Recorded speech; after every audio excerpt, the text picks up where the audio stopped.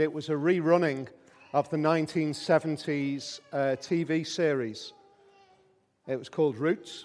It told the original story of Kunta Kinte, who was taken in slavery in 1750 from Gambia. It was written by a great-great-great-great-great-grandson of him, a man by the name of Alex Haley. Alex Haley concluded the story with his great-grandfather, Tom Murray. It portrayed the horror, really, of the slave trade. It portrayed the horror of what humanity is able to do to humanity. And it really picked up on the issue of the heritage that ran through that family of trial and suffering and difficulty. It highlighted that they were seemingly born into this constant pattern of tragedy and horror and pain. At the other end of the spectrum, another American character, born in 1905, was Howard Hughes. Howard Hughes couldn't have been born into a different situation. There was nothing that could be further away from the family of Alex Haley. His father had worked out a new way of drilling for oil, and he was a multi-billionaire. His father died when he was 18, and Howard Hughes went on to carve out for himself a heritage, really, in the movies and aviation. The flip side of it was that by 1976, when he died, he had become a bizarre, mentally ill recluse. It was reported that at the final end of his life, he died on a flight taking him from Acapulco to a hospital in Houston. He'd become addicted to codeine, and x-rays taken following his death showed fragments of hypodermic needles broken off in his arms. The contrast is incredible. On one side, we have one perspective which is terribly broken, with no real hope.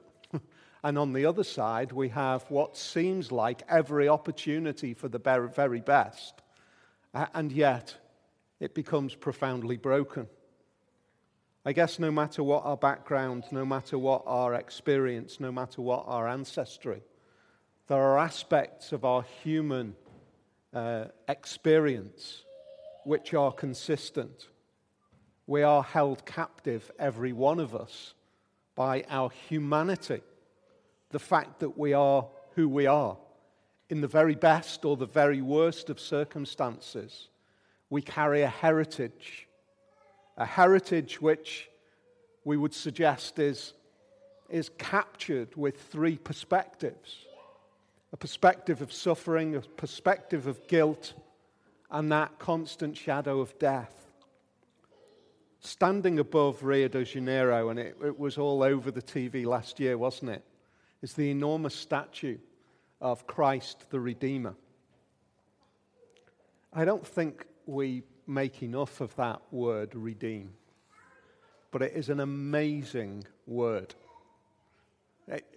We maybe just need to pause and say, well, what does redeem mean? Two definitions, both which speak into our enjoyment of today. To redeem is to compensate for the faults or bad aspects of something or someone. To redeem is to gain or regain possession of something in exchange for payment. Standing above Rio is a constant reminder that Jesus is our Redeemer. And a Redeemer from what? From suffering, from guilt, and from death. Suffering. We can't get away from it, can we? We might hide away from it, turn off the TV news. I sometimes think we are just so flooded now with TV news that that we end up in a place which historically we've never been in before, almost an overwhelming perspective of the tragedy and suffering of this world. It seems rather ironic, doesn't it, that in the age of information, we can actually become even more conscious of our condition. We can go out and we might fill our weekends with activity or alcohol or worse. We might try to hide from suffering in that way. We might, on the other hand, do something really productive. We might be very active. But suffering comes with our birth. George Orwell said most people get a fair amount of fun out of their lives, but on balance, life is suffering. And only the very young or the very foolish imagine otherwise. I think that might have been, no, I won't speculate which book it was, but it's fairly poignant, isn't it? Benjamin Disraeli said, even more powerfully, it is the lot of man to suffer. It's where we are. That might seem very sad. In fact, each one of these feel very broken. But today is Good Friday. We look at guilt. Guilt sits, perhaps for some of us, quietly dormant and then rears its head and bites us viciously. Maybe something we've said or done. Why does it keep grabbing a hold of us? Why does it continue to speak to us again and again? It doesn't go away, even when the situation or the person has gone away. It doesn't go away. I wonder why that is. Is it because maybe we have that inner sense that our guilt is somehow timeless? That our guilt is somehow in the face of something other than the person against whom we are guilty? Guilt against someone who has died many years ago, maybe. There's no reason in logical terms to feel guilty, and yet we do. David said, "My sin is ever before me." David said in the same psalm, "It is against you and you only have I sinned and done this evil in your sight." William Shakespeare in Henry VI captured it in this way. He said, "Suspicion always haunts the guilty mind. The thief doth fear each bush and officer." It's the irrationality of guilt, and yet the power of guilt, which is incredible. Death. Live life and avoid death, I think, is one of the mantras against which we live today. Everywhere we have ideas of how we can live longer, better, healthier. A constant desire to hold back that day. I guess on the flip side, the other way to deal with death is to live fast and die young. Both of those responses remind us that we are in one way or another acting or behaving in a way which recognizes that we are, each one of us, destined to die. The great gift of life carries the unavoidable sting of death. The great gift of life carries the unavoidable sting of death.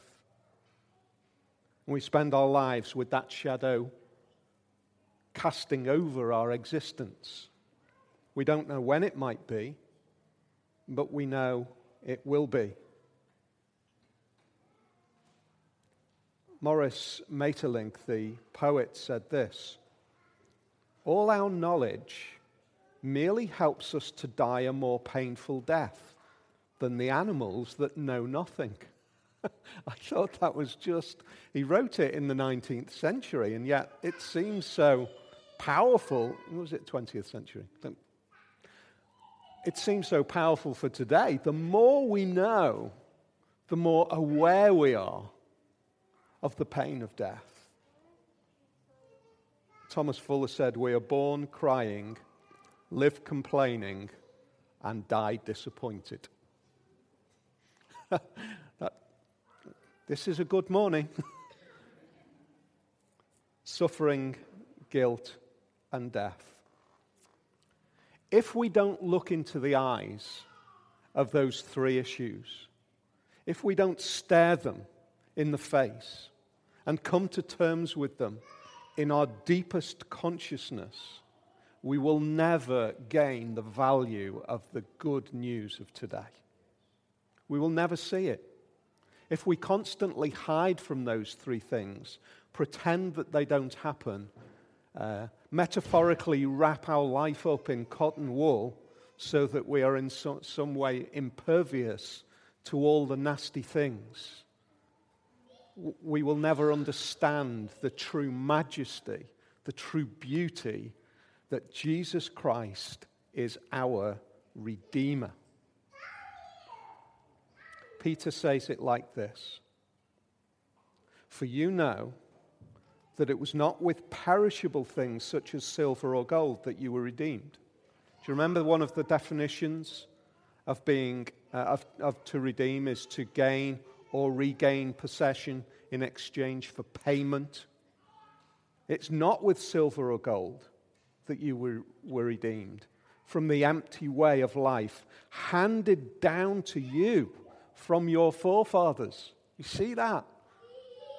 Whether it's Roots or whether it's Howard Hughes, we are handed down this experience.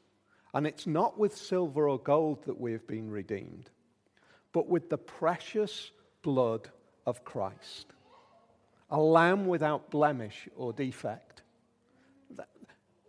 That verse captures today, doesn't it? But if we've looked into the eyes of those three perspectives, suffering, guilt, and death, I think we also need to look into the eyes of why today is good in those very experiences. How does the death of Jesus redeem us from those three perspectives? The first, I think, as an overarching really, is the fact that today, this day when we remember the death of Jesus Christ, captures in one person those three perspectives, grabs a hold of those three perspectives, and all of those challenges and difficulties that we live with are, if you like a magnifying glass, which takes the rays of the sun and centers them down into one place. They are all centered down into this one event of Jesus. Suffering is at the very center of today, isn't it? We've spoken on many occasions about the power of Mel Gibson's Passion of the Christ, and there is one sense in which we want to say it doesn't really deal with the issues, the true issues of today. That's true, but it really does deal with the issue of suffering. It really does. It would be no good for us to look at suffering in our lives and then think that in some way God was not aware of our suffering. He placed himself in our very existence. Even before the horror of crucifixion, we know that Jesus was taken by Pilate after releasing Barabbas, and he had Jesus flogged and handed him over to be crucified. That was a very unusual perspective. What happened then, or rather a very unusual event. In judicial terms, that would not normally happen. Somebody would be flogged as a punishment, or they would be crucified as a punishment. And yet Jesus endured both. Jesus was flogged. He bore the very experiences of suffering.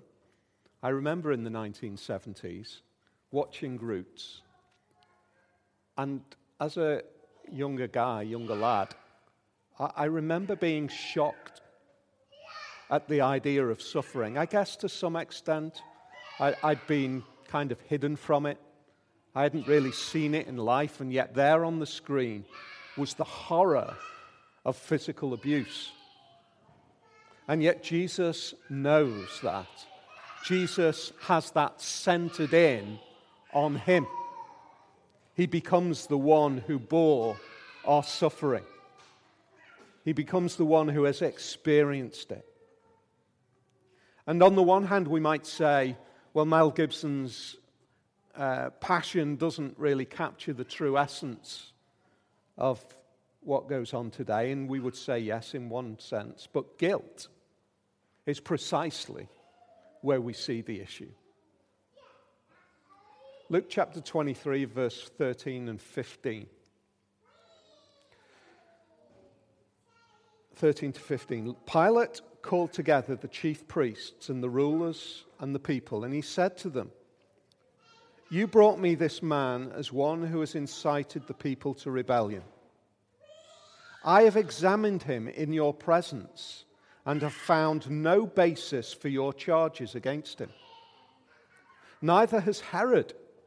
Do you know, it took me, I don't know how long to twig onto that. Neither has Herod found him guilty. I don't know whether I'm thick, but I've spent years imagining that there was the idea that Herod found him guilty and Pilate found him innocent. And there the Bible says, Pilate found him innocent and Herod found him innocent. Neither has Herod, for he sent him back to us. In other words, he was saying, Herod had the right and the power to pronounce guilt, but he couldn't pronounce death. But he couldn't find guilt, and so he passed him back to Pilate because he wanted him to be found guilty for death.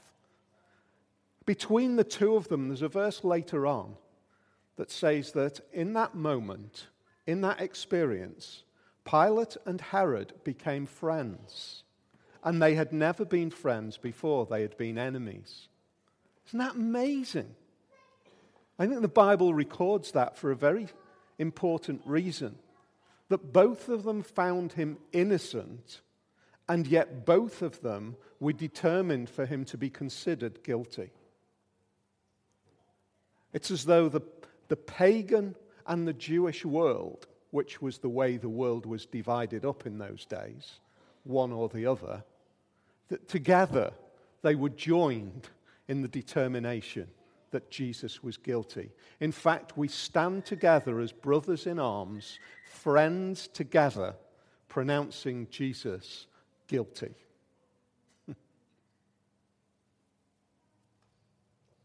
But we know that ultimately he was determined to be considered guilty, not by Pilate and Herod alone, but by his Father in heaven. And that can never be captured in film. It can never be captured. The only way that we can capture that is by sitting and considering the truth of the Bible, empowered by the Spirit, before the face of God, saying, "Show me what really happened." And before the face of God, we see that it is God who was pleased to bruise him. Guilt is at the center of today. Suffering, guilt, and then death. Death is really obvious today, isn't it? We can't get away from the idea of death on Good Friday. We were very aware of that. But let's just pause for a moment and we hear very often about kind of deathbed scenes. This was no bed, but let's just ponder on that scene. Jesus called out with a loud voice, "Father, into your hands I commit my spirit."